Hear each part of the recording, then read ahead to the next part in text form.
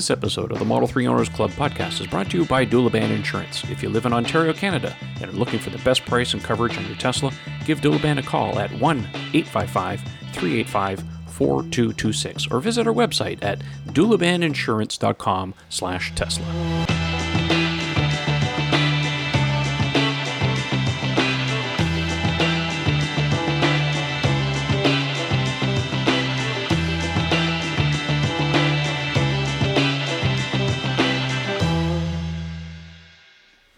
Hey everyone, welcome again. It's that time for the Model 3 Owners Club podcast. I'm your host, Trevor Page. I am joined by both of my co-hosts, Ian Pavelko and Eric Camacho. Gentlemen, how are you doing this evening?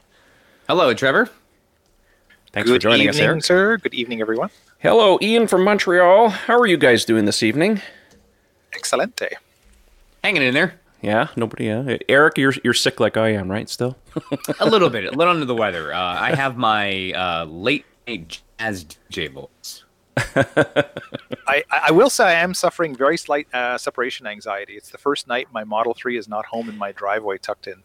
I saw that you posted a tweet there. You went in for a windshield. A rear glass replacement. Yeah, rear glass. Just quickly, it had the strangest defect in there's two vertical lines that link all of the defrosters in the rear, and just about dead center of one side. It looks like something happened there. I don't know if it was a manufacturing defect or at some point that section of the line overheated, but it created a bubble between the two glass laminates. I've seen somebody else posted a picture today, and I think it was about the same ailment. Yeah, exactly. So it wound up creating a stress crack in the glass. So they're like, no problem, we'll swap it out. So the $64,000 question is, do I get the full amber? Because I had one of those weird sort of middle of the production where only the very top part. Got rid of it? Yeah, so I don't know if the new one's going to have it or not. So we shall see. Well, we're all part of the same club because I had a windshield replacement last week. So yeah, that's true. Stress crack. It happens. They agreed it was a stress crack, so they replaced it under warranty. Thank you, Tesla. All is well. The car's not any cleaner, but hey, it is what it is. So. All right. Well, we have quite a number of things to talk about tonight. I think the first one we want to lead in with the show, of course, is Tesla is on a tear for European production cars. They've registered, according to a Twitter account called Model 3 VINs. I highly recommend you follow them if that's your kind of thing.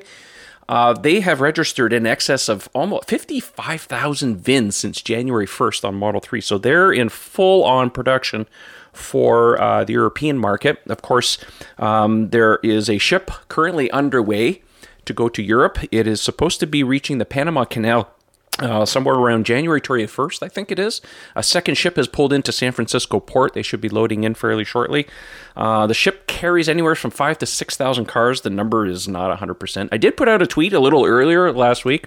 It was a bit of a double joke. It kind of went over people's heads. I said it was thousands and thousands of cars, or tens of thousands. It was a joke, but I guess people took it the wrong. It's hard to make a joke on Twitter and people to understand whether you're joking or not. But hey, it is what it is.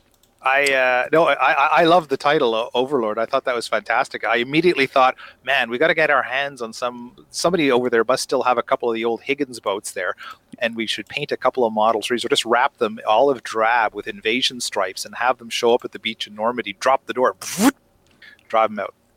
Absolutely.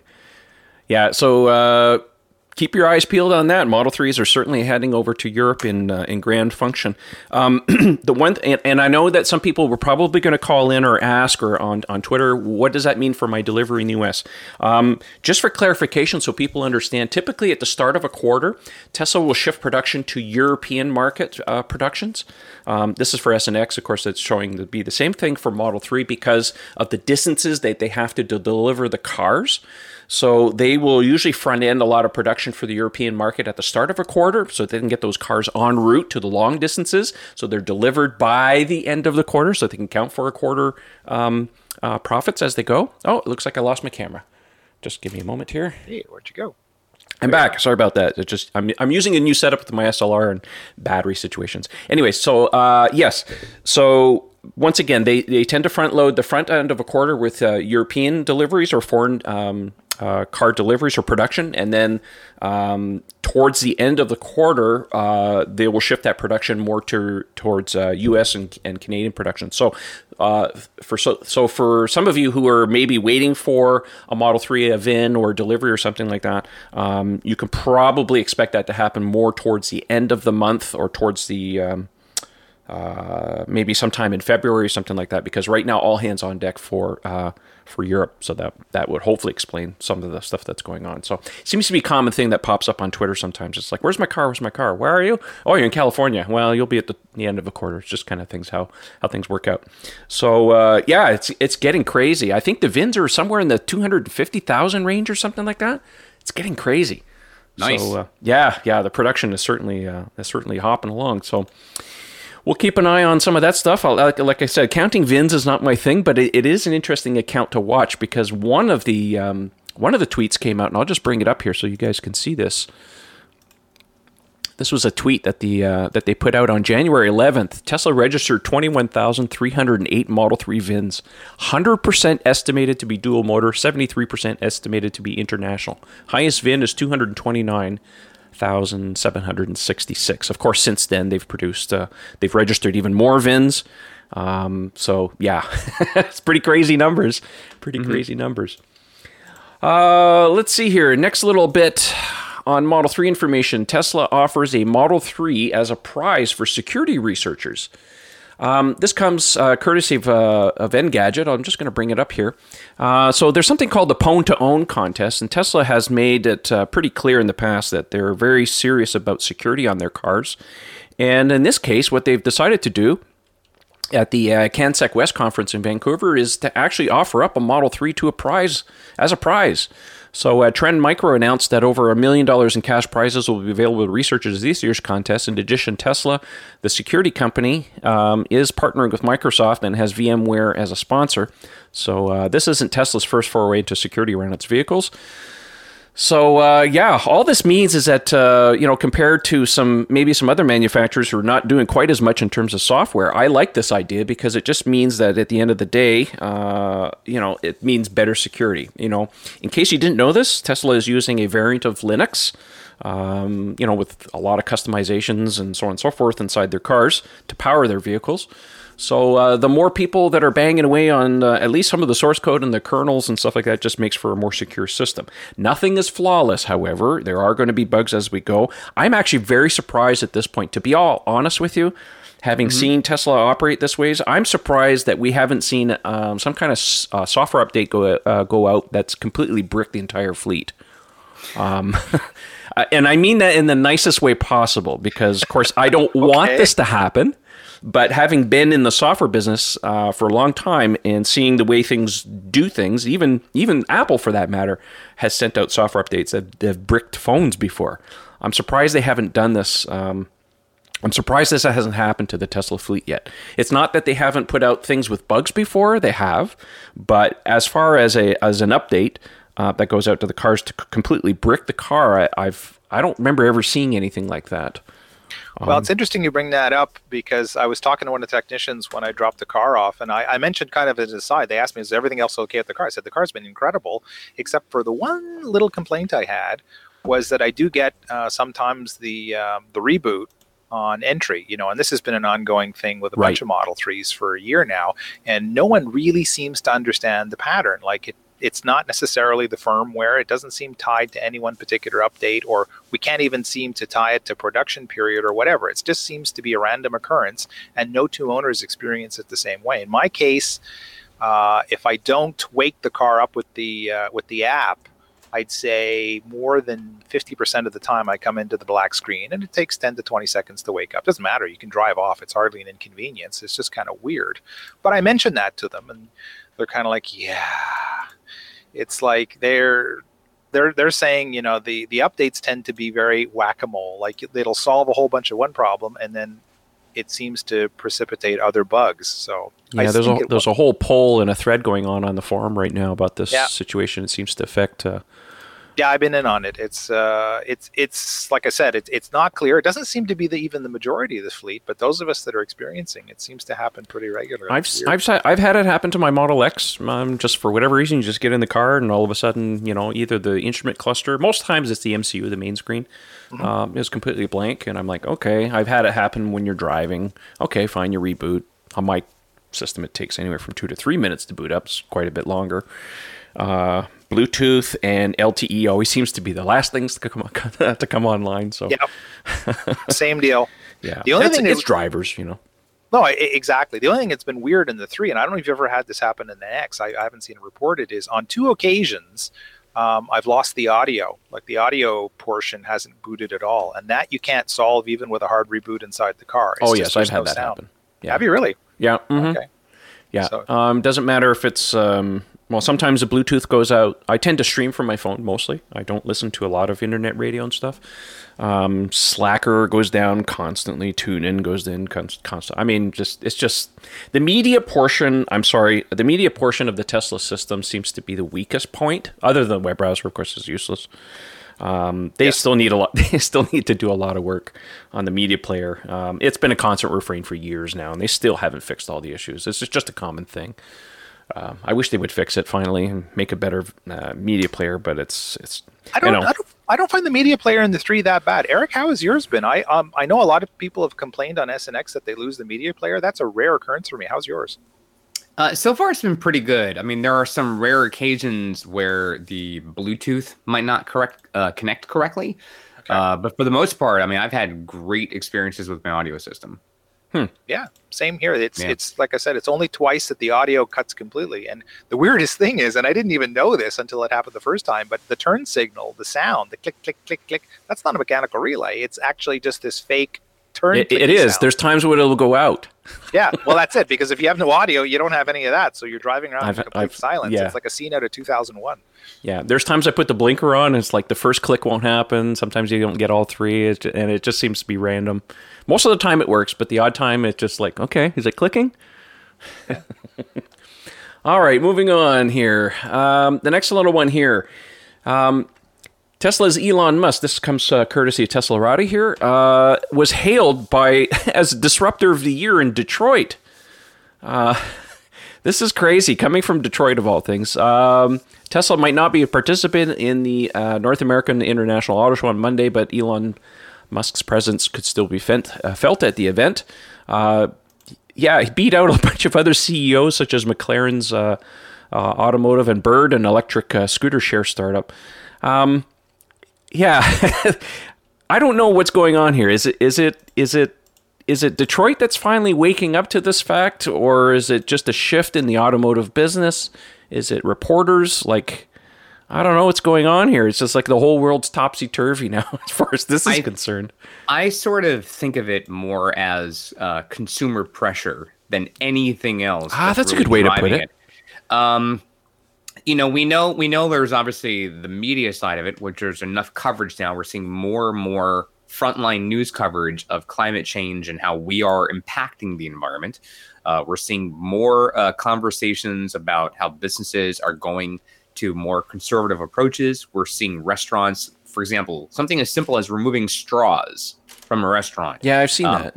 There's all these various movements of various scales, but I think consumers sort of dictate how businesses should respond. And I think the driving demand for Model 3 over the last year and a half or so has finally awoken the demons from these other companies to go, oh no, there actually is a demand there. And they're understanding that if we're going to stay competitive, and for them it may just be more of a business decision than anything else, which as far as the consumer is concerned, great, that's good for us. Because you want to have multiple options for electric vehicles. Maybe you are someone who says, listen, I drive a lot of mileage every year. I'd rather not spend that on gas. I'll gladly spend a few $1,000s more for an electric car and never have to pay for gas again. So there's a number of different contingent factors, but I think the overall theme is that it is consumer driven. These are people who are saying we're content buying a different brand because that's right now what we want. We want to go electric. If you're not going to have the product, then we're going to go elsewhere. And so that's sort of getting them on. And I think the technology evolution too has been a part of it, but I think it's more consumers than anything else. Yeah, the other thing, too, that's not on our list to talk about, but it just sort of came out here, was that Ford finally let the cat out of the bag that they are indeed, of course, working on an electric version of an F-150.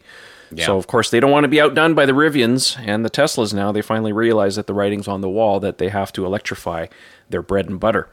So, and of course, they've been talking a little bit more about their electrification plans. Not too much, but they're just kind of saying, yeah, we've got something. So again, we won't see the real product of those, the results of those products probably for at least another year. But what is it? GM even said too that they're starting to move that ways too. Again, a lot of it is still empty promises because we still haven't actually seen the products. I mean, GM did put out. I think we talked about it last week, or no, I tweeted it earlier this week. That rendering of that new Cadillac SUV that they're working on, of course. Surprise, no door handles. So, well, GM came out this week, Trev, at Detroit and said, well, we're actually going to skip the entire plug-in hybrid. Say, we're all mourning the loss of the Volt, which was a great vehicle, and there was supposed to be a crossover replacement for it, and they've come out and said, nope, we're going full electric. So again, you want to talk about them feeling the disruption. They've obviously in the last 12 months changed a lot of their product plans. Well, they said, I think, what was it? Was it the one of the engineers even said that they're studying Tesla religiously. Oh, so they're really paying attention to these guys. Yeah. No. Clearly, they're betting the entire Cadillac farm on this. I mean, they've came out and said literally that they see the electric Cadillac as the future of the brand, because that's a brand that's been struggling, and that's where they want to take it. That's they all want to go head to head with Tesla with Cadillac, which I think is the right move. I mean, if I was them, I'd do the same thing, but you better come out fighting with some good product. Well, I have a friend of mine who is fairly well to do, and he does not like Tesla. And he's if he had money in Tesla's situation, he'd be a shorter. And he certainly likes to remind me that Tesla almost went bankrupt a number of times. Every time I see him, he's a really nice guy otherwise. And I think he just missed the boat because he ordered himself. I mean, he's a Cadillac guy, and he just ordered himself the new Lincoln, whatever the new Navigator thing is, the top line thing. He says, I'm not going to get this car for 9 months. And here you are complaining to me that it took 2 years to get a Model 3 or several months, and he's waiting at least 9 months for this thing. So, gas guzzlers are here, I do often wonder, though, for the people who try to stipulate that Tesla has sort of, been on the edge of its deathbed a number of times, I wonder how many companies nowadays that still exist that at some point had this similar situation where, whether it's financial strength or whatever it might be, but for whatever reason, they were at the precipice of not being in existence anymore, but that these companies are now thriving, doing well. They have avid shoppers, whatever it might be, but they're not talked about in that way anymore. I'll give you two names, General Motors and Chrysler. Mm-hmm. They were dead. Yeah. If it wasn't for the U.S. government, they'd be gone. Yeah. Only 10 years ago. I mean, I can't. Yeah, how could we come up with two more topical examples? I think to that argument, I sort of understand where you're coming from. I think that people looked at Tesla in its infancy and saw that it was basically almost never coming to really be where it is today. Imagine General Motors being 10 years old and almost running out of money. That's sort of you're right. I mean, those are companies that had been in existence for decades and were at the brink of collapse. And so the federal government stepped in and basically gave them a loan on the backs of taxpayers. I'm arguing from their infancy, from the very beginning, that these imagine if Chick-fil-A 5 years in was like, I'm not sure we're going to do this. Of course now they're one of the large, it just that it's you think in hindsight, that's an asinine thing to say. Yeah. But because of how dominant the news coverage is nowadays, it's just getting an unfair amount of it. But I always argue, sometimes you say that any news is good news. As long as Tesla continues to be in part of the conversation, they're going to continue to be in the mainstream. It's only good for the brand because it's just continuing to thrive, and it proves the naysayers wrong. Now, yes, it's been close before to not working, but for there's a lot of smart people there. They're doing their part to keep it going, and so far it's working out. We've only had the most profitable quarters in the company's history the last 6 months. I mean, come on. Well, I will say this, and I have to agree with what Kim says in her last video. If you don't watch the Like Tesla channel, you should. Tesla, is successful in a lot of ways despite themselves. And the biggest challenge that they have right now is customer service. And it's extremely frustrating. I mean, we run the forum, we see what's going on. I'm fielding questions online. I get private messages all the time. Tesla dropped the ball. I mean, it's a constant refrain. And the thing is with Tesla, and this is the point that Kim made in the video, is the fact that Tesla is growing so fast that they don't seem to have enough resources to dedicate to the things that matter to the customer. What matters to Tesla is what they're doing behind the scenes, and that's production ramp and product development, so on and so forth.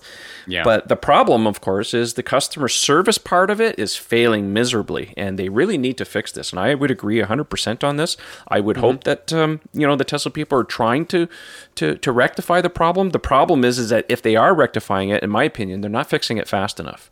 And if you keep burning customers, it's going to come back and bite you eventually. People are just going to say, oh, I heard all kinds of problems, or don't buy that Tesla. I had all kinds of, the car was great, but I've had a lot of problems with service or this or that.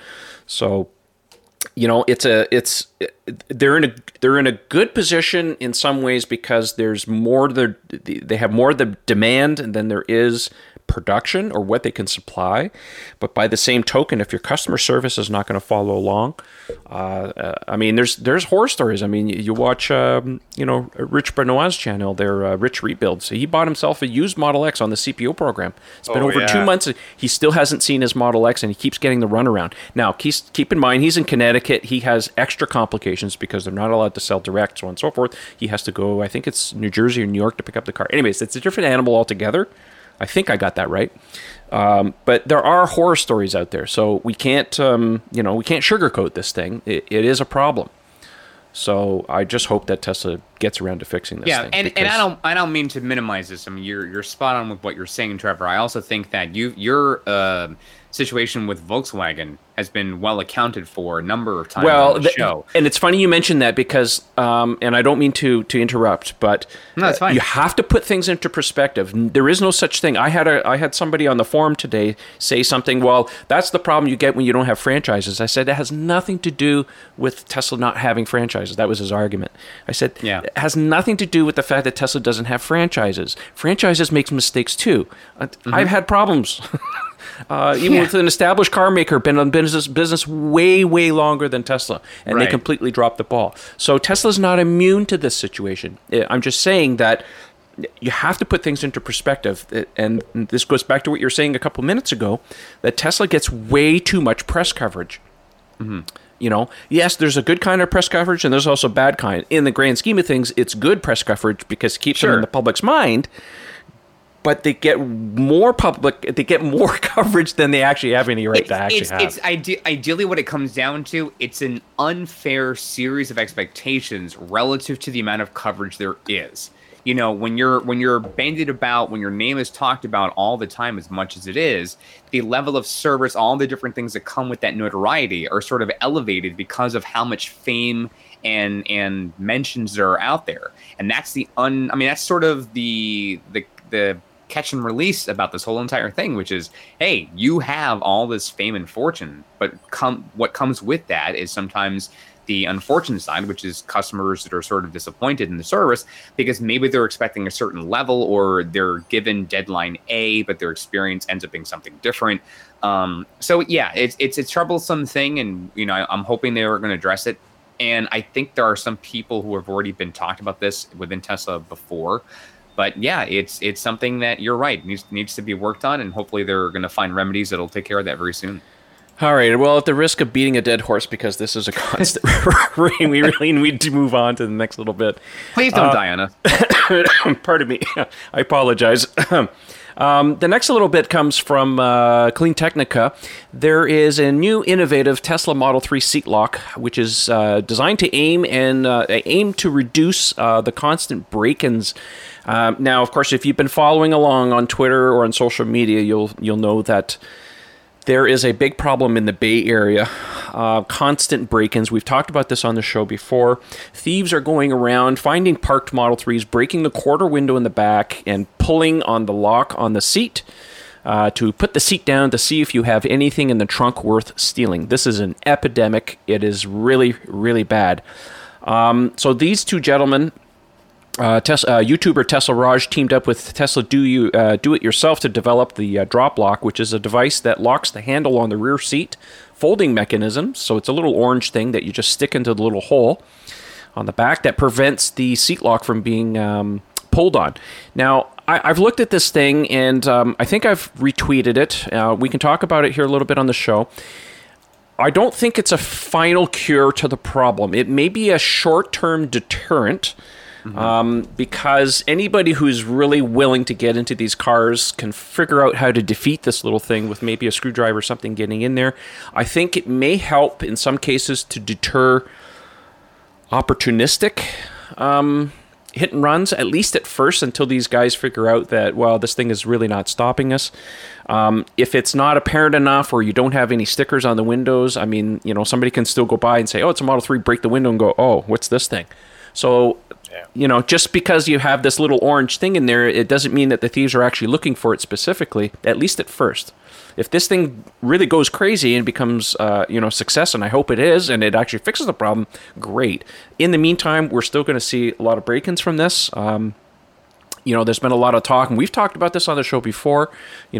Tesla does have an enhanced anti-theft device, which is a small retrofit for the Model X. I really hope that they actually do something like this for the Model 3, make it some kind of free retrofit or cheap retrofit, because it actually has a glass break detector, which is not something the Model 3 has for those windows on the back. So right now, it's a free-for-all for these thieves, and it's really bad. There have been, I think, a couple of reports that's been happening in LA as well. So it's like this little cancer now is starting to spread, and I hope that Tesla or somebody has some kind of remedy for this. Maybe it requires a redesign of the back seats to move the lock somewhere else. I don't know. I told you guys what the solution was a couple of weeks ago. Okay, Ian. All right. High voltage transformer, 40,000 volts piped into the inside of that receptacle, and just straight into the battery, 350 volts. New hairdo. Right? That's it. Problem solved. They won't do it twice. Wait until the day that you forget that thing was plugged in. Well, you see, I have no hair, so I don't have to worry about getting the new hairdo. I think you got more problems than hair, my friend. Sells for $24.99. It's available at, let's see here, where was the website? I think it's droplock.com. I think they put a link to it. I'll put a link in the video or the podcast description. If you want to check out this product, great. I have not reached out to these people to see if we can get some kind of review unit or something like that. So we'll leave it to the people out there. If you think it's good, let us know in the video or the show comments, and maybe we can talk about it on a future episode. Like I said, it's brand new. So, hey, all the power to them. If it fixes the problem, great. Let's hope. But, hopefully it doesn't get any worse than it is, because this is it's crazy. Let's see here. Next little bit here. Comparing Model 3 seats and heated seats. Yes, this comes courtesy of Tesla Roddy. And Eric, you want to talk about this a little bit? What they're doing here, somebody took a FLIR attachment and put it to their cell phone, because you can buy these little doodads, and compared to the Model 3 seats compared to the Model S. Yeah, so real briefly, I saw this story today on Clean Technica, which I thought, on Tesla Roddy, excuse me. And it was a really interesting story because a lot of folks have tried to compare the features of the various vehicles. And this YouTuber decided to put together a video comparing the Model 3 heated seat to the Model S heated seat and sort of how they compared. Now, he did this through a couple of different tests. So the first thing he did a timed test. So he timed what the temperature was of the seats from cold to heated in the span of a 5-minute period. And in his comparison, he said that the seats were pretty comparable of the Model 3 compared to that of the Model S. So in the Model 3, over the course of 5 minutes, it gone from 73.3 degrees Fahrenheit on the back to 81.5 degrees on the bottom over that 5 minutes. And then the Model S had 69.2 degrees Fahrenheit on the back and 84.6 on the bottom, again, after 5 minutes. So you can see the temperatures there are pretty similar. But what's really interesting is showing the heat map. So if you watch the video, or if you saw if you happen to be watching this on YouTube, when Trevor was showing you the headline of the article, in the banner image, it showed you sort of a side-by-side comparison of the heat maps. Now, in the Model 3, the heating element is basically towards the body center. So really where most of your body makes contact with the seat, both in the back and the bottom. that's where the heating elements are fairly grouped together. Whereas in the Model S, they're dispersed a bit more, so the seat gets more heat spread throughout.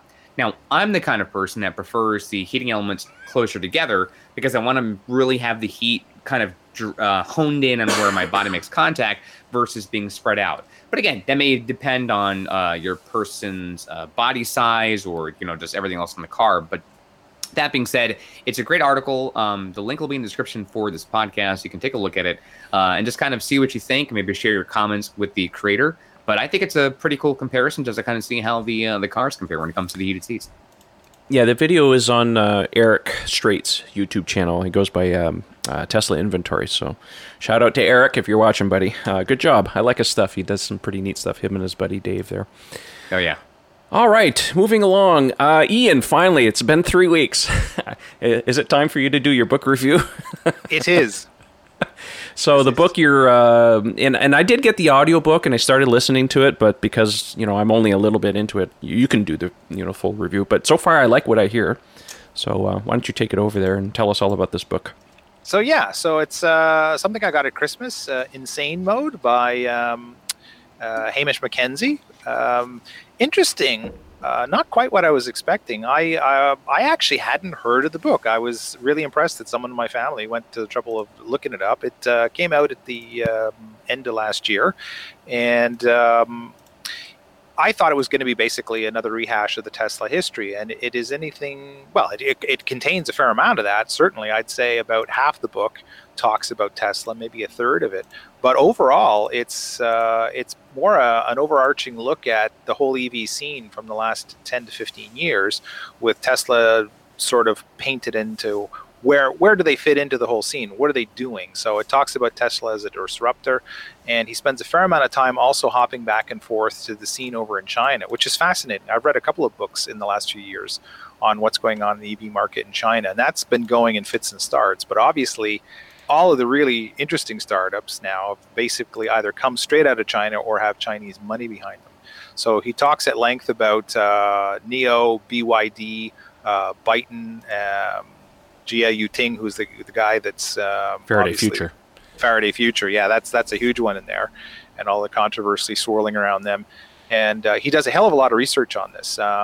He is not an automotive writer by any stretch of the imagination. He's a tech and a business writer.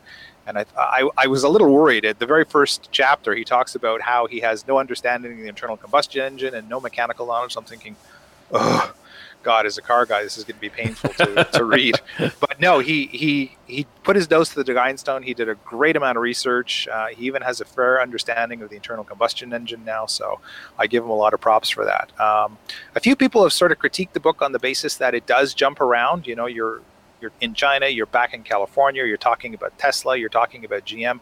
I found it made it interesting. He sort of captures the feel in real time, like, okay, what's happening over here? What's happening over here? And there's a few things that I really didn't expect at all. And one of them was there's a whole chapter dedicated to the dark money and the evil forces kind of going against the EV movement, and most specifically the Koch brothers. And he did a fantastic job of detailing how that money gets into the system, how it funds all of these various little subversive groups that put out the FUD and this sort of thing. So I found that fascinating reading. So overall, yeah, it's a great book. Even though it was published this year, I found the bulk of the information seems to come from around 2016, and he was a little apologetic for that. If you read the acknowledgments, he says that the book kind of went in fits and starts. He's obviously, this is I think his first book of any significant size, and it took about 5 years to get out, and he's worked on it sort of piecemeal. So there's not quite as much up to the minute. There's things that have been added in, but overall, a fantastic read. I highly recommend it. Even if you're well versed in Tesla, you're going to learn some things about the industry in general. I was pleasantly surprised. I really enjoyed it. Yeah, so far I like what I've been able to listen to. You going to give it an Ian score? What do you think? Yeah, I'd give it like a solid 8.5 out of 10. Oh, really? Good. Yeah. Okay. Well, the book is called Insane Mode by, what's it say, Hamish Mackenzie. Hamish Mackenzie. Aussie, is he? He's a Kiwi. He's a Kiwi. Yeah. from New Zealand. Okay, that's right. I should have known better because I was listening to the podcast. So, again, if you like the book, we'll put a link in the video or the podcast description. You can check it out for yourself. Thanks for that, Ian. Two little bits of information that we want to clear up before we get into viewer questions. Number one, Tesla this week releases a Tesla wall connector with a NEMA 1450 pigtail attachment already on it. So this is finally good news. There had been a couple of them that had snuck out. So, I saw some Tesla YouTubers mentioning Eric Strait, of course, had got one almost a year ago. I don't know how the heck he got a hold of it, but anyway, so Tesla's making this thing widely available for those of you who would like a wall connector. The wall connector offers you a faster charge rate than the UMC that comes with the Model 3 because the Model 3 is only 32 amps, and this thing can deliver up to 48 amps depending on, of course, what you supply it with. But the best part is that it comes pre-wired, so you can plug it into NEMA 1450. Of course, NEMA 1450 is limited at 40 amps. But at least you can get another 8 amps out of the deal. Sells for the same cost, $500 US. It's available today on the Tesla website. Still comes with a 24-foot non-detachable cable. And the best part, of course, is that if you move, you can take it with you. And you don't have to call an electrician. It's literally plug and play. So those of you who have NEMA 1450 who would like a longer cable and not have to deal with the UMC that comes with your car, want a little extra charge rate, and the fact that it's portable and take it with you, there you go. The next one I want to talk about real quick, of course, and it's been all over the internet today. Our good friend Elon Musk finally broke the news to everyone. The Tesla referral program is going away for reals this time on February 1st. The Tesla referral program is done. It is cooked. This goose is finally cooked. We need to spend a few minutes to talk about this. Oh, God, I need a minute. We've been predicting this for some time. I know we've mentioned it on the show many times that we thought it was coming. The writing's been on the wall for some time. They did extend it until, March something. I forget what the last date was.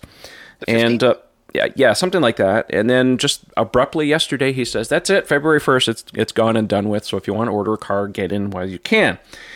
Elon had a tweet some time ago where he said that the program long-term was non-sustainable and we have to figure out some kind of fair way to end the program. He actually went on to say here in the tweet, and if I can find it here, so here's the actual tweet. I'm going to hopefully bring it up here. Conferring to Fred Lambert, says, yes, it's definitely ending on February 1st. It's adding too much cost to the cars, especially Model 3. So in some ways, we have to kind of unpack this a little bit. What does he mean? Is it affecting Model 3? And I've thought about this. Some other people have done some videos again today, including Sean Mitchell, and Ben Sullins had done their own little bit on the referral program. And I'm going to lean more towards what Ben said and think that the grand prize of being of the Roadster is non-sustainable. Now, don't get me wrong. I'm not trying to be a hypocrite about this whole thing because, it's benefited me greatly. I've won 2 Roadsters out of the deal. Haven't seen them yet, but just, the nature of the beast.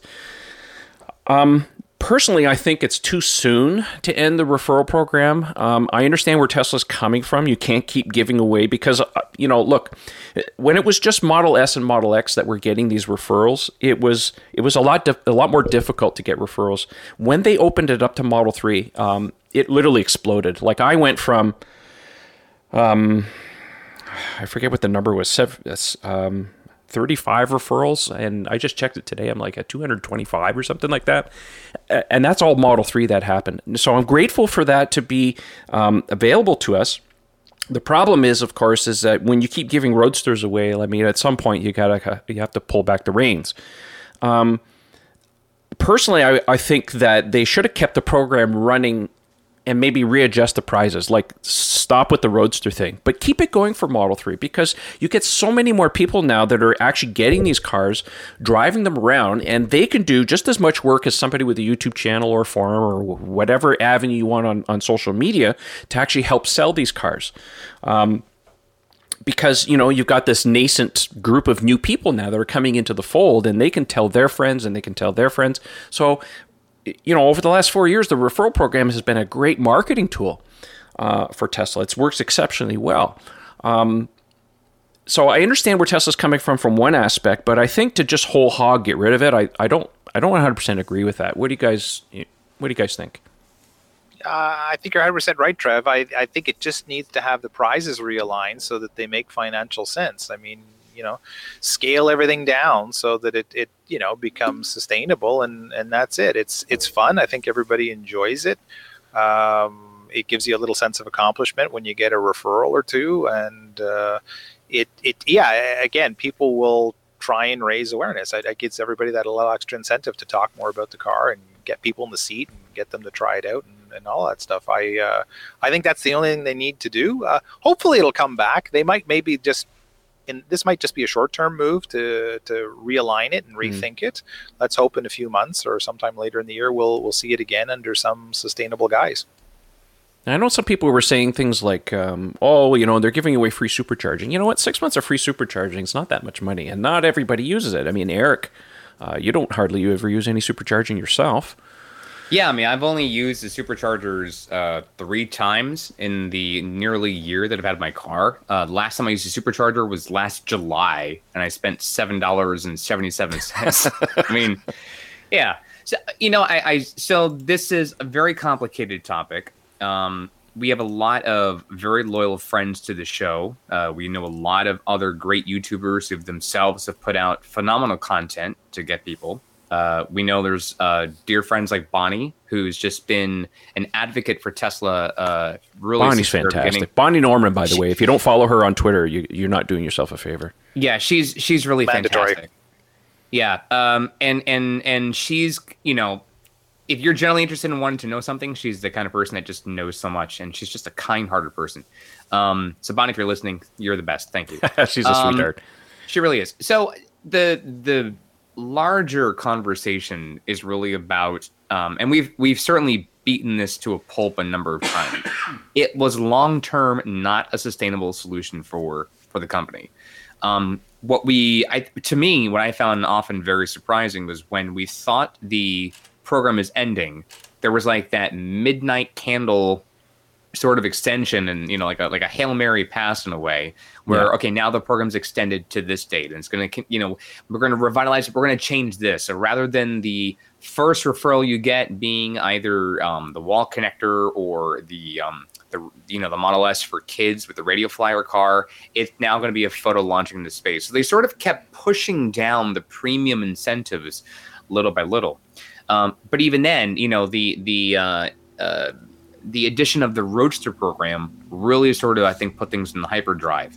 That really is your high performance referral program, because now the people who stand to benefit the most were the ones who really had been in these premium positions from the very beginning. So it's not to say that, there are owners who are really doing their best to put out quality information to help people get into the vehicles. I certainly have been a benefactor of being on the show. I now have 4 referrals, and that's 4 more than I ever thought I'd ever get. Just even talking to people about the car, because most of the people I know that want the car can't afford it. So I think it's disheartening for some to see it end so abruptly. But again, this has sort of been on life support for some period of time. So, yes, we thought it'd go till March, but I thought it was going to be dead in the water last September. So yeah, I mean, and Trev, I want to give you full credit. You're acknowledging that the fact that you're a benefactor of the program, you're getting those at least one Roadster. And if you follow Trevor on Twitter, he did talk about the coding for his Roadster that he'd like to get for his for the white one. But anyway, there's not much more that needs to be said. I mean, this is sort of the inevitable. It's just, I think, for it to happen last night in the wee hours in the morning for some people is just sort of a very surprising thing to wake up to today. I think in some ways it's also interesting to remember, because there's so much focus on the Roadster prizes, but I know a lot of other people. Ben Sullins, for example, he won 2 Powerwalls, still hasn't seen them yet. Yeah. The Powerwall Award is just one of those things where it's just very few people actually got those things, and even though lots of people qualified for them. So, the people that have been in the program a lot longer than me have reason to be upset at the fact that they still haven't received some of those awards. It's one thing to get a jacket. It's one thing to get a car, for crying out loud. And the Roadster just got a lot of focus. It's not the first time they've awarded cars before. I mean, Bjorn Nyland won a Model X out of the deal. Kim from Like Tesla won a fully loaded P100D Model X, and that was from the referral program from almost 2 years ago. The first people in their geographic region to get 20. I think it was 20 referrals. So it's not the first time they've offered big prizes like this. This is just the first time they've actually offered essentially a founder's edition of this caliber for this type of thing. And I think in some ways maybe the referral people weren't really thinking straight. It's one thing to say, okay, first person to get to 55. Okay, that's really tough. And then it's almost like it's been ignored, and all of a sudden, let's just open up the Model 3 to it. And then they look at the books and go, holy cow, how many of these cars are we actually giving away? Because if you look at, there's a website out here, and I'll bring it up here for those of you who don't know. I think there's 80 of them that have been awarded, right? Isn't that the number I saw recently? Well, it's somewhere in that vicinity. So this is a website called top.teslastats.no, and what it does is that it tracks the highest referrers in the world. They don't go out and grab these. You have to submit your referral code to this, or other people can too. But I tend to believe that most of the high-ranking people on this list are actually, this kind of the leaderboard. So you've got Andy Sly, who has a YouTube channel. There's a gentleman named Horst in Germany. There's Trevor, there's David, there's Kim, there's Zach Bjorn. So, and Fred from Electric, Ben Saul. So these are all kind of the common people that you would kind of generally find on the internet that have some kind of YouTube content or a popular website of some form and stuff. So it stands to reason that some of the high rollers, so to speak, would certainly get a lot of these because they have properties, of course, out there that are really spreading the word. And that was really the whole point of the referral program, is just not to sit on your duff and give out your referral code. You got to do something. You got to get people into the showrooms or whatever. And if people, and the thing you have to remember, and I know a lot of people are out there probably going to say, all you guys are all rich and you're getting Roadsters and stuff. That's not the way it works, man. We are not rich. A lot of us have put a lot of time and energy and content into building our content like that. And the thing is that never have I ever twisted anybody's arm and say, you must use the referral code. Everybody's free to do is what they want, So if you choose to use somebody's referral code, then that's your prerogative. And if you used mine, or you used Ian's, or you used Eric's, great. Thank you. Thanks. It's benefited everybody. That's great. Yeah. At the end of the day, though, the prizes just didn't actually make sense. And like I said, had they rejiggered the prizes and kept the program the way it was, I think it would be a lot more fair for everyone. Mm-hmm. So, I mean, I also wonder what would have happened when sometimes they changed the program, especially at these higher levels, if they sort of said, okay, but you can only count the referrals from when this was introduced into the program. Correct. So if you had, for example, 150 referrals from before, and they go, okay, well, now we're going to give Roadsters to those who get 55, you'd have to get 55 more referrals to get that Roadster. That's right. You already have a huge head start. So a bunch of people, when they added this to the program, all of a sudden you see okay, well, all these people now have Roadsters already. And, a lot of the folks who were like me, way behind, going, can I just get a wall connector? I'm fine with two, you know what I mean? Yeah. But I, and I can imagine someone saying, well, that's not fair because I've already done X amount of referrals. And right. But where the program was at the time that you started getting them to where the company is today is very different. And the Model 3 changed that conversation immensely. So, I mean, look, it's a very sensitive matter. I think that there is really no right or wrong answer in terms of how this could have been done.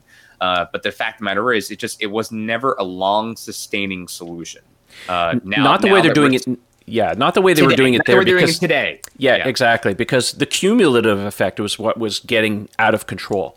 Right. And, had they reset it at some point, then okay, that's a little different, and then you can take that opportunity to rejigger the prizes and stuff. But since it's almost been 2 years now, well, a year and a half, they haven't reset the program at all. It's just the numbers has just been rolling and rolling and rolling like a big odometer. Yeah. So yeah. And that also is to the credit. Like, again, we're now approaching the end of January. This program was set to die, as far as we knew it, at the end of Q3. So it's been extended at least another 4 months from what its original past due date was. So, I mean, look, it's been an amazing thing. It's obviously been one of the main reasons why Tesla is where it is today. But, you know, for those who are benefactors of the program at the highest levels, for them to be open and frank about how they've benefited from it and still say that there's been some, I don't want to say malfeasance, but there certainly were ways to make the program more beneficial to the masses at large, to make it more balanced. I think is a good attribution to how those people understand that, yes, they've made a difference and they've contributed to the program, but they wish that other people who are just coming into the program now would have had as much an opportunity to earn the same keep. Does anybody have any thoughts about the portent of this possibly being Tesla's maybe a foray into maybe advertising at this point? I mean, I don't. You don't think so? Not yet, no. Like, they don't have a demand problem. The whole reason why you advertise a product is to generate demand, something Tesla does not suffer from. I'm just kind of thinking, like, what kind of... I mean, are they ending this because they have more of the demand and they finally realize that, look, we don't really need to incentivize anymore? It could be that, and I think the soon-to-be introduction of Model Y now adds yet another vehicle to the fray. And I think at some point they realize they're going to have too many options and too many owners that they really just can't keep going with the number of people who could keep doing this. It's almost like an infestation. Like when you go, all right, well, if you look at the Earth's population chart, for example, this is a great analogy of exponential growth. If you have a certain number as you start growing, it just keeps going up and up and up to the point where, like, all of a sudden it just escalates very quickly. So the amount of time from one number to the next continues to decrease as the numbers grow. So I think it's basically reaching its point where the numbers are so high on the chart that they just can't keep going with the number of owners they're going to get, because the more owners you have, the more people that can contribute to the program. Let's think about the math on that, though, because the more vehicles they sell, theoretically, the more profit they should be able to generate, right? Economies of scale as they scale up. So if if it's sustainable, or let's say with call it 200,000 cars sold a year, and suddenly jump to 400,000, well, that's that much more profit. You've doubled the number of vehicles you sold, but theoretically you've doubled and hopefully more than doubled the profit, because your economy of scale is working for you. So as they sell more and more vehicles, it should be easier to amortize the cost of the program. It becomes a function of, do they really need it? If the demand keeps exceeding whatever they can produce, you could say, well, we could shut the program off because we just don't need it. And we don't need it. Yeah. I have a funny feeling it ties into, there's still a lot of CapEx here. I mean, they're still building out Gigafactory. They're building China. They got to get the Model Y up and running. They got to get the Roadster up and running. They got to get the Semi up and running. There's a lot of money. The standard range Model 3 has to get going. Yeah. That too, and there you go. You bring up an excellent point, Eric. Once the standard range, I mean, we know for the first few months that car is going to be produced, the margins on it are not going to be spectacular. So I think they're trimming the fat right now to make sure that they can get through that, still show profits, and not cut themselves too dry. So once we get over the hump, once all of these vehicles are out in the pipeline and all of the CapEx is done to build out the lines for them, I think you could see it come back in some similar form. But maybe in the short term, in order to get past all those humps, they just want to trim it back. Yeah, and it may just be down the line, they might just do just supercharging credits and nothing else. I mean, if anything, that's just a benefit to the buyer. But I'm the kind of person, that's why if you guys follow me on Twitter at ECFix, I had a little tweet storm in a sense today, basically saying look, we're where we're at because of the people who got us here from the very beginning, from the founders and all the novice people who are inquisitive about Tesla. And I said, look, I'll share my code. If you want to use it, great. If you don't, that's fine. But ideally, it's a benefit we want to pass on to owners like you. We want you to be able to use the benefit of supercharging, even if you never do it, or like me, you seldom ever have to use it. It's great that it's there, just because it does save you some money. But ideally, that's how you support other owners. I could not care any less if I ever got any kind of benefit at all. Ideally, I do this show when we talk about this stuff with Tesla because we love the product line, we love the company, and we want to, make the world a cleaner world for generations to come. I'm 41 years old, and I'm worried about the vitality of my own health, much less, what my future children may have to deal with. This is a very important conversation. I'm glad we're having it. I'm certain it's not the last conversation we're going to have about this. But yeah, we certainly share the code because we care more about you, the buyer, than we care about what our benefits are. Because ideally, it's about the larger picture more than it's about us. Absolutely. Whether there's a referral program or not doesn't change the fact that we're still doing the podcast, we're still doing the forum, we're still doing YouTube content. It's because we love the product. Hell yeah. FineLab has a line of protective coatings that were engineered to protect your Tesla's paint, leather, carpet, plastic, and wheels, effectively blocking all those UV rays and environmental factors before they ever get to ruin your brand new baby. FineLab offers a complete line of car care products and ceramic coatings for both the do-it-yourselfer and professional detailers. Did we mention we also have the world's first self-healing coating? Check us out at finelab.com, that's spelled FEYNLAB, to see the science behind the self-healing. Check out our product catalog and click Contact Us for a free quote from a certified installer in your area. FineLab and Tesla, we were meant for each other. All right.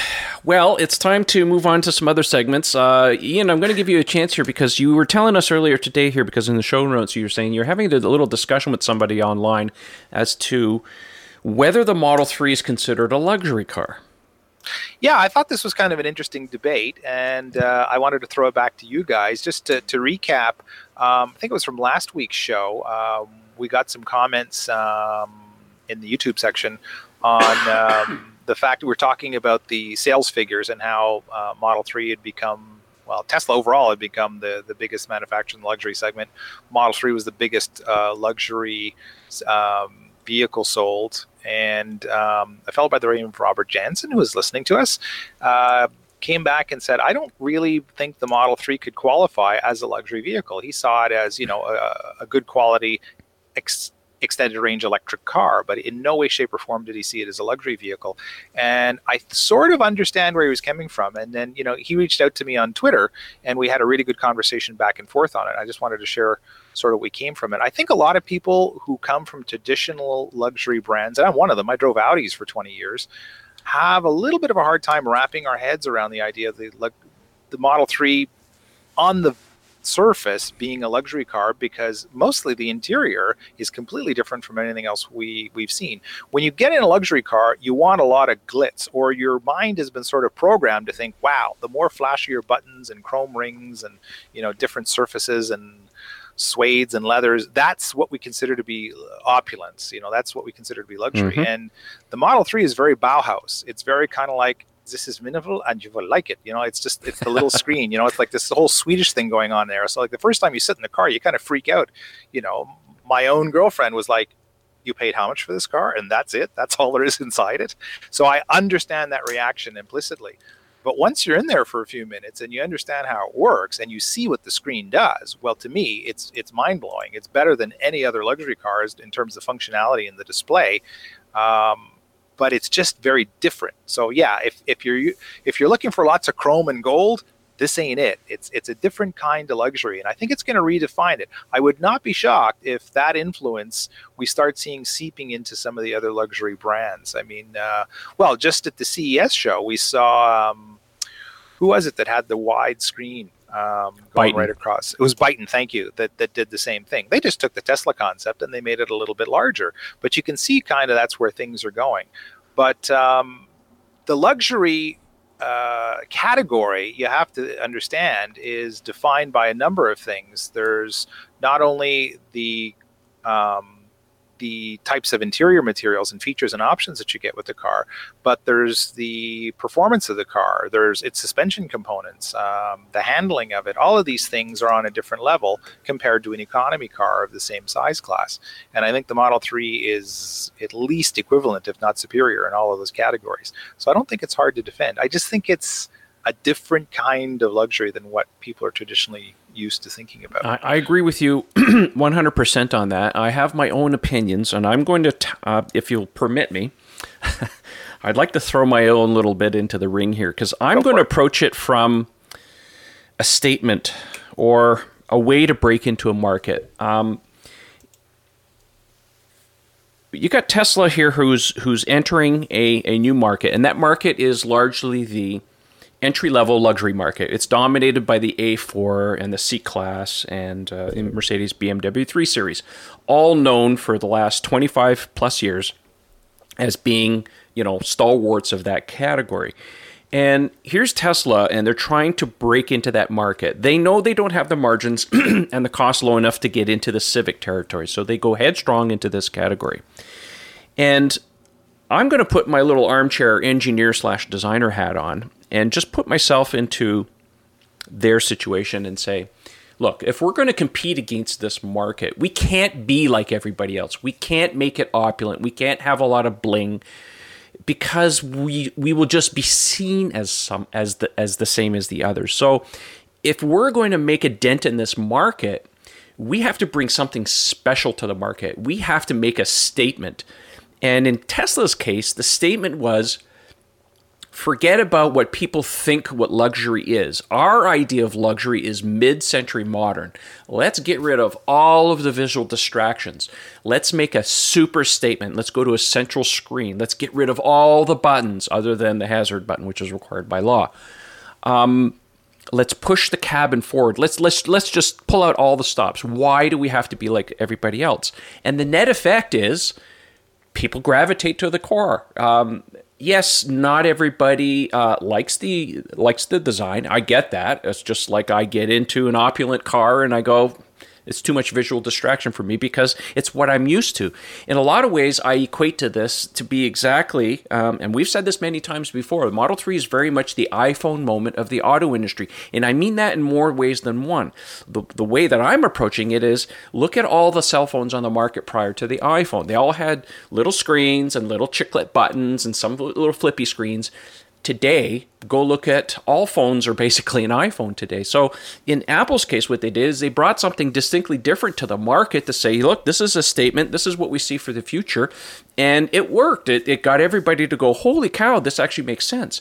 In Tesla's case, with the Model 3, it was about breaking into a market with something that's visually different. It makes a statement and it resonates with people and it really sets them apart. I guarantee you, if you take any of those other cars and you put them in a parking lot and you put a Model 3 in there too and you open up the doors and let people go and look at the cars other than the outside, because the Model 3 also has a very big, bold exterior statement if you look at it. Of course, the nose cone, which of course everybody flipped out at first when it was first introduced.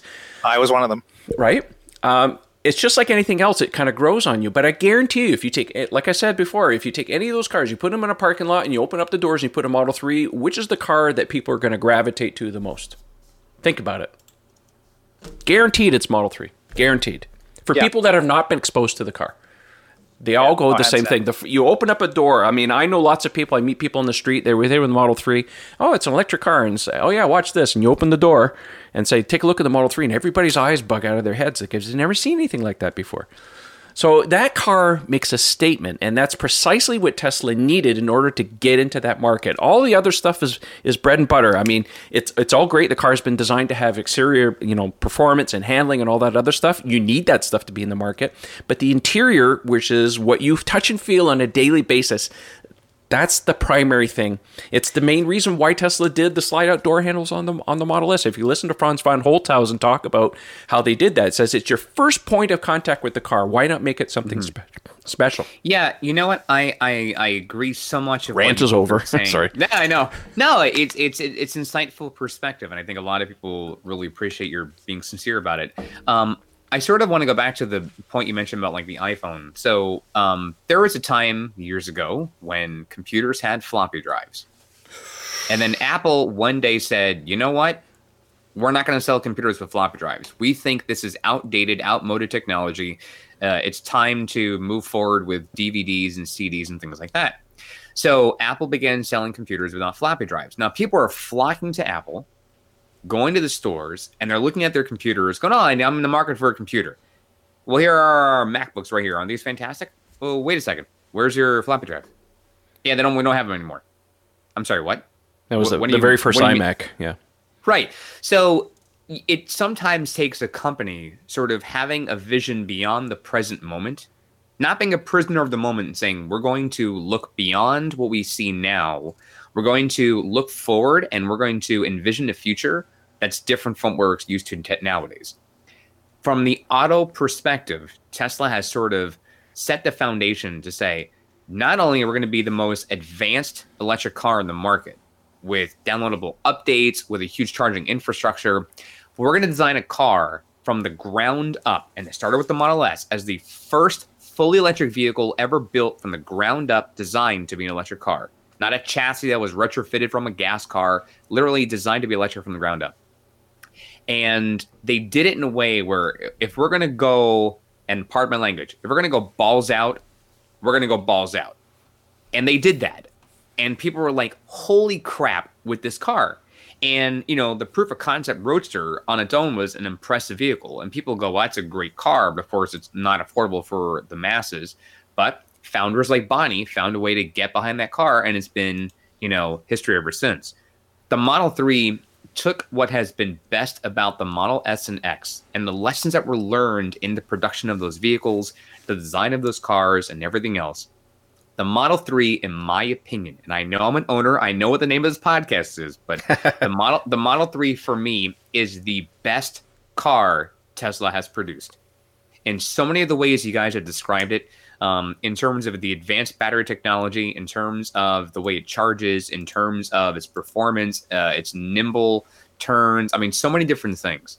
Because it's almost like the right car at the right time in the right market. So for all the reasons that you guys have mentioned, and even beyond the stuff that even I'm talking about, to define this car as a luxury car is applicable when it's revolutionizing what we believe a luxury car should be, not what it actually is. And so, yes, you can certainly have an opinion and say, hey, I sort of say it's not a luxury car, especially if the $35,000 version comes out. And maybe some say, well, the basic interior doesn't feel luxury. But there's so much behind the aesthetics of what a seat feels like. There's so much more than just how the screen interacts with you.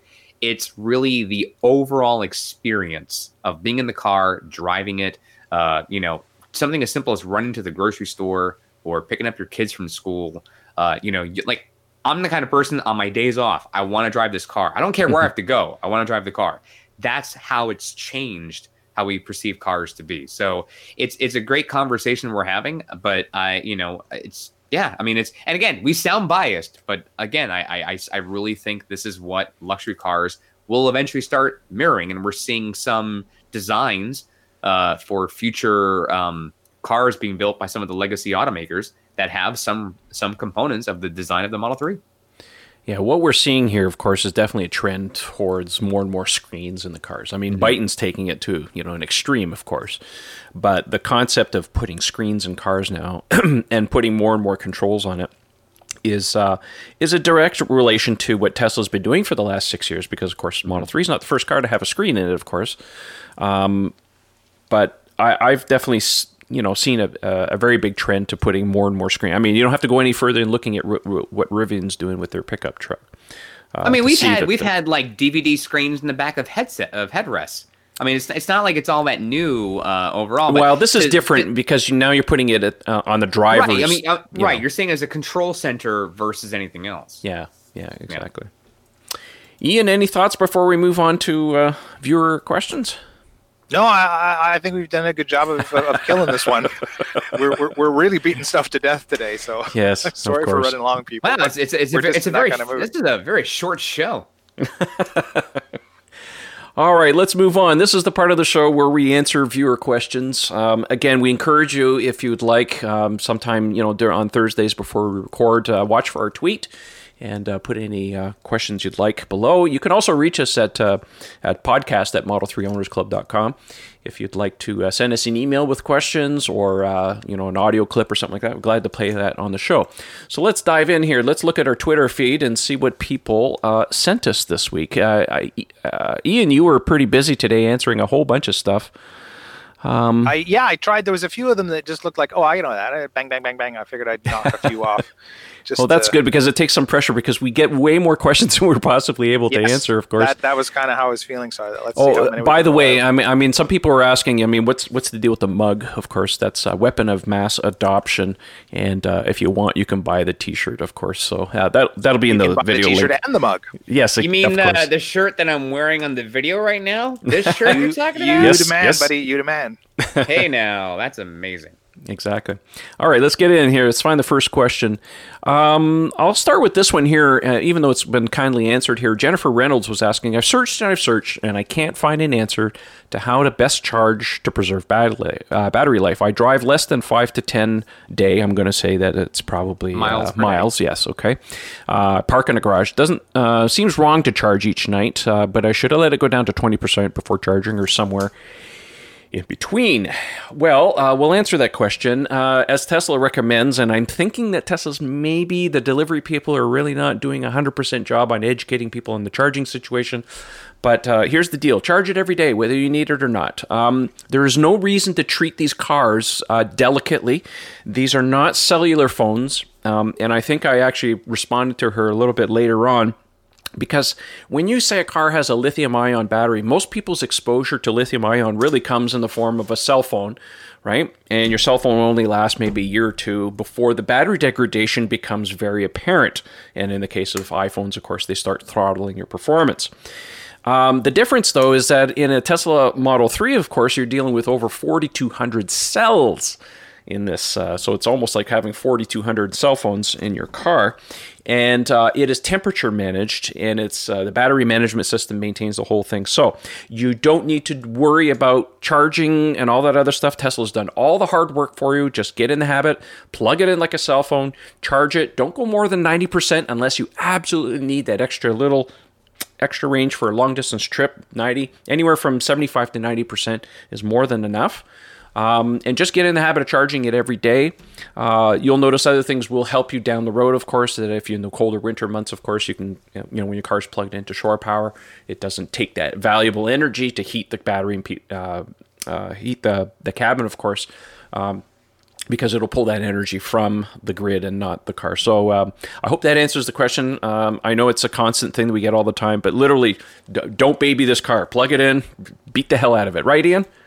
Yeah, yeah, absolutely, 100%, exactly what you said. And I'm just going to give a little shout out to Kim at Like Tesla. She's done 2 videos recently. I saw those on her channel about charging, and a lot of it had to do with going back and forth after there was some chatter from Elon himself on this, saying like, yeah, don't be shy to put it to at least 80 or 90% every day. So she went a little bit behind the scenes and pulled up some numbers and pulled out some graphs on battery durability. We've got years now of study on S and X batteries and how well they've been performing.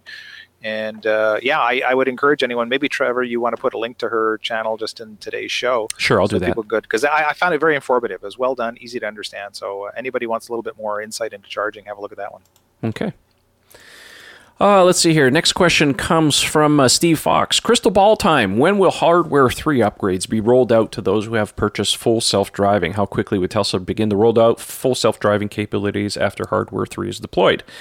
That's a really good question. I'm going to say that the Hardware 3 should be rolling out to cars by the mid part of this year.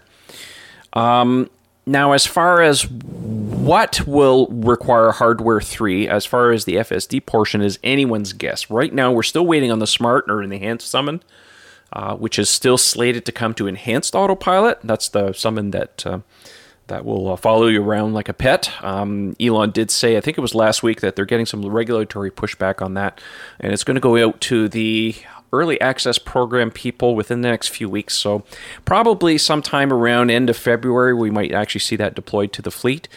As far as full self-driving, I'm going to stick my neck out. I don't think we're really going to see much of full self-driving until at least the end of this year, at least for maybe some new features we don't even know about yet. I would suspect we may see some updates if they do get around. What was the thing they were talking about? Oh, stoplight and stop sign detection.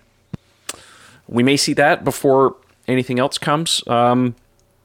I think the full self-driving thing is a very, very tough nut to crack. Mm-hmm. The hardware has largely been sorted out. It's not a hardware problem anymore. It's very much a software problem. And I think it's going to take a little longer than people actually expect. Not only I think with the software validation part, which I think is going to be closer to fruition than anything else, it's really the regulatory approval. Yeah. Oh yes, absolutely.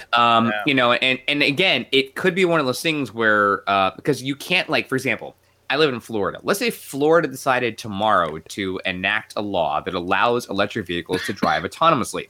That's fantastic. You can't drive outside the state. So, you know, the highway system is just that. It's a connected system. So you can't just have one state pass a law and other states not be able to adhere to that.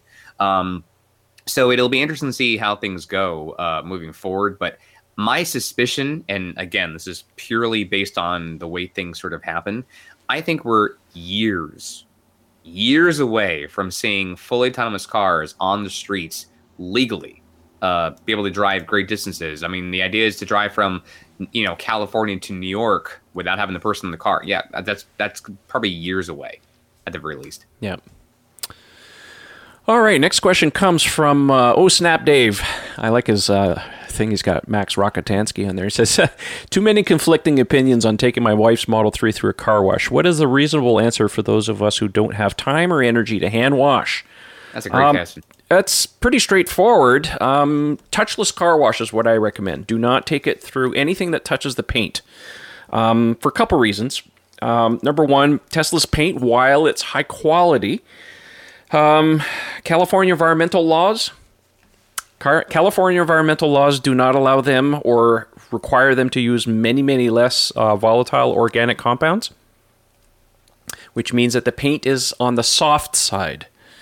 They have to use more waterborne agents and stuff, and because it takes longer to, off gas or whatever, that you end up with a paint that takes a longer time to actually physically cure. So if you first get your Model 3, don't take it through anything other than a touchless car wash. I know some people are actually telling me, oh, well, what about the soaps? I hear they recycle the soap and they recycle the water. I said, well, it can't be any worse than some of the salt that they put on the roads here. So that's my recommendation. Of course, if the temperatures are warmer and stuff, really do recommend you use the 2-bucket method. Of course, you can Google lots of YouTube videos on that method. Eric, you were going to say something? You want to throw something? No, I was. You said one. And I was just counting my fingers up, and then you left it at one. And I'm like, all right, that's the shortest list in history. Good. It's funny when I saw that question. I'm sorry. I was just going to say, I almost interpret it as like, is it safe to drive it through a car wash? And I know She's Electric over in Scotland gets this question all the time about her Leaf. Oh, aren't you going to get electrocuted, right? Yeah, exactly. It's like, oh, it's an electric car. Can you actually put it in the car washes? And I'm kind of like, really? I mean, the things are designed to go through monsoon rainstorms. Hell, there's that video of the guy in Russia swimming around in his Model S in the tunnel. Like, I mean, it's okay. It's okay. It'll be all right. We are producing and selling highly electrified transformers that have wheels on them. So if you actually make contact with the thing when it's raining outside, anybody walking the sidewalk is clear as dead. All right. Be nice. Be nice. Not everybody's educated. No, I know. And I say that, just having fun with it. I know that it might not be apparent. But yeah, if you think about it logically from an engineering standpoint, with the incredible amount of water that the car has to deal with in real life, a car wash is no threat to it. It's not going to be a problem. All right. Next question comes from Darren Janes. He says, I was wondering how expensive OEM rims are for the Model 3. I take care of my own winter-summer installs and always have additional winter rims. Like everyone, I'm also craving Model Y news. Well, let's tackle the Model Y situation. We have no Model Y news. Why? Hasn't been revealed yet. And if things hopefully still work out on Tesla's part, we may actually see the reveal sometime in March. That's the scuttlebutt that's going around. So we're keeping our fingers crossed on that one. Ian, of course, you want to tackle this. You're a resident wheel and tire guy. Yeah, sorry, could you throw it back up on the screen for a sec, Trev? I want to see the exact wording of the question just so I get it right here. So, how expensive? Oh, yes, I saw this question earlier today. How expensive the OEM rims? I don't actually know what the unit cost is per wheel, but I have to say overall, Tesla's been pretty reasonable on their winter packaging. So I mean, when I look at the factory aero wheels with the Pirelli winter tires, the full package in Canada is like $2,500 or something. That gets you 4 wheels, 4 tires, the caps, the sensors, everything. So if I break it down, it means that, you know, they can't really be charging much over $350, $400 per wheel just for the wheels themselves. As far as OEM replacement alloy prices go, that's dirt cheap. I mean, I see a lot of, I priced out, we're just doing a study on EV wheels at work right now, and I was pricing out, I think it was the Ionic OEM wheel was $800 or something like that to replace just one wheel. So, wow. You know, they're all, you know, I shouldn't be saying this as a guy whose life is selling wheels, but the Tesla wheels are generally well priced certainly for the quality of them.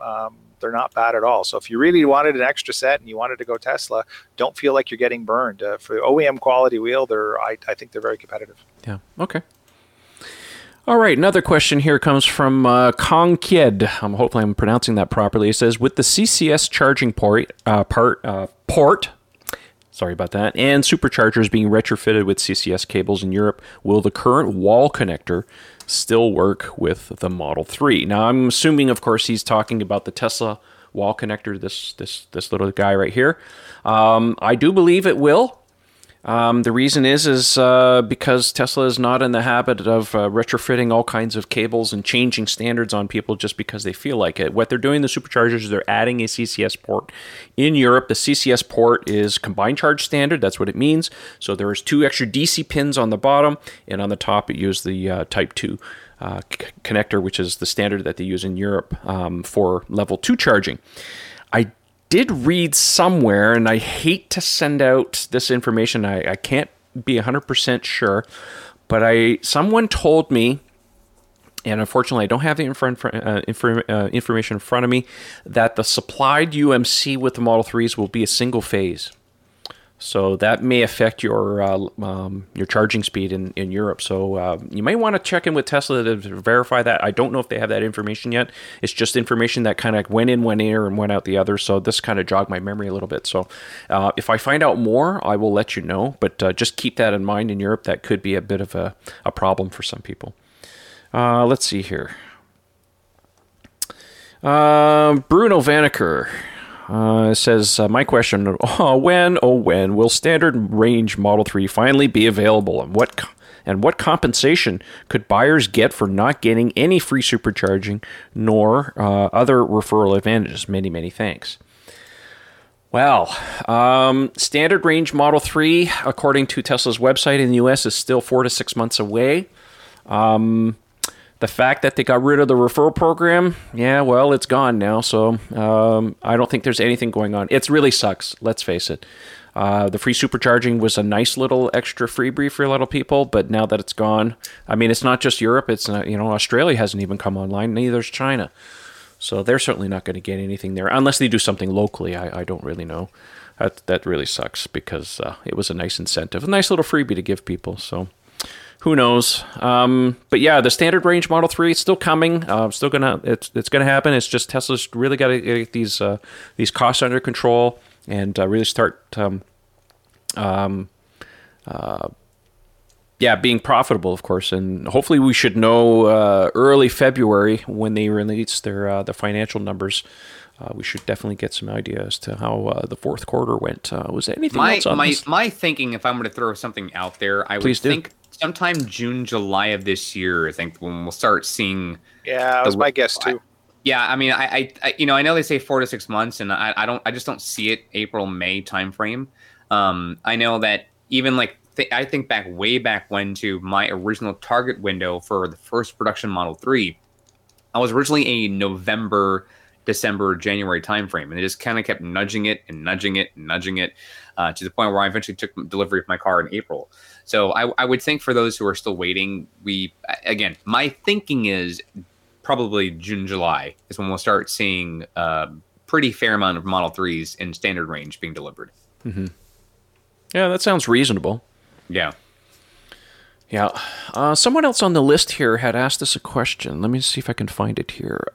Something about a refresh on the Model S and the Model X. I got to find it. Oh, yeah. I think the question was, did they think it's going to be the announcement of the Y coming out would coincide with Thank you. That's the word I'm looking for. Right. Yes. Yeah, it was coincided with the Model S with having both a battery refresh and maybe a design refresh. You know, anything is possible, but when it comes to product reveals, Tesla tends to be very much focused on one car. You know, the semi-truck and the Roadster thing being kind of the exception. That was just kind of a twofer on that one. When it comes around to Model Y, it's going to be about Model Y. The scuttlebutt going around for the Model S and the X, at least from an interior refresh, is not until at least the third quarter. Once the production ramp really comes online and hopefully Tesla really gets around to getting the standard range Model 3 out, they'll have some more resources available to do other things. Yeah. There's going to have to be some retooling, some slight retooling, of course, with the S and the X line to do any kind of revamps. Yes, of course, the other thing going around, of course, with the cancellation of the 75 kilowatt hour battery pack on the S and the X, of course, everybody was talking about, well, are we going to see a new battery pack? Well, that's come and gone. We still haven't seen anything yet. These things don't necessarily happen overnight. We could still see some other things happening. The fact that they're also getting rid of the badging on those cars, meaning that they're going to go to a standard range and a long range, it basically indicates to me that eventually we're going to see some other alternative battery on the S and X in due time. But it's just, I think in Tesla's case, you really have to look at it, what kind of resources they have available to them. They have a lot of irons in the fire right now. What's the priority? Model 3 is a priority because that's the thing that's bringing in the dollars. So, all right. Anything else you see on the list here, guys, we should talk about? Or should we just call it a night? I'm not looking at it, so you're on your own. All I know is my phone almost died today from the number of notifications from people tweeting questions and then some guy named Mad Hungarian on Twitter responding to their questions. Yeah. I was going to say, in all seriousness, we really appreciate you guys asking us questions. I know we've certainly, we ask every week for questions. You guys really come through with them. Some are questions that are really, even for us, have to put our thinking caps on because it's a very unique, in-depth question. So whether you're a novice person just curious about how do I charge my car, to the more advanced person, like if I have this very specific wheel and this specific tire on my certain car, how's it going to perform? You've got three very intelligent guys, at least two intelligent guys, and then me on this call. Trying to give you the best information we can get. And again, we know as much as we possibly can get. Some of the stuff we know is really publicly out there. But we'll just make up. Yeah, pretty much. I mean, that's convincingly. Just, we'll fix it in the mix. If you say it like you know what you're talking about, they'll buy anything. It's worked for me for years. Well, I think on that note, guys, we'll call it a night. Ian, since you're on the screen, where can people find you if they want to chit chat with you on the internet? Well, I'm not going to let everybody off this easy. Don't forget, we need one more plug on February 3rd. Cars and Coffee! Oh, Cars and Coffee, yes. Oh, how stupid of me.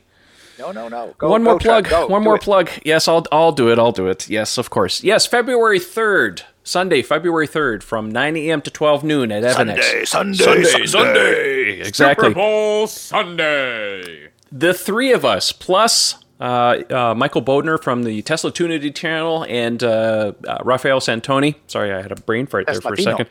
Teslatino himself will be on site. So in South Florida at the Evanex headquarters. I'll put a link down in the video in the podcast description. It is an RSVP event, so make sure that you use the link in the bottom to make sure that you register. It looks like we have about 100 people registered now, so I think we're going to have a really good turnout. We had a lot of fun last year. We're going to have even more fun this year because we're going to have a lot more cars, more stuff. Cars and coffee is always great. So I hope to see a lot of you out there. And really looking forward to it. I can't wait to get out of this cold, let me tell you. All right. It's just a little chilly. It's only winter in Canada. Yeah, well, I'm due for a vacation now. I'm tired. I'm done. I'm done. You're not the only one. All right. Well, as we said before, thanks for coming out and listening to us. And Ian, where can people find you if they want to have a chit-chat with you on the internet? Well, on Twitter, at Ian Pavelko, with the tag Mad Hungarian. Certainly on Model 3 Owners Club, Mad Hungarian as well. You can hit me up with any questions there, private message me, anything at all. And if you are looking for some fine Tesla wear, as Mr. Camacho has modeled for us this evening, you can find that at teespring.com. Just look up Mad Hungarian's Evolve Wear, and $6 from every one of those items gets donated to Plug-in America, Electromobility Canada, and l'AVEQ, l'Association de Véhicules Électriques de Québec. Excellent.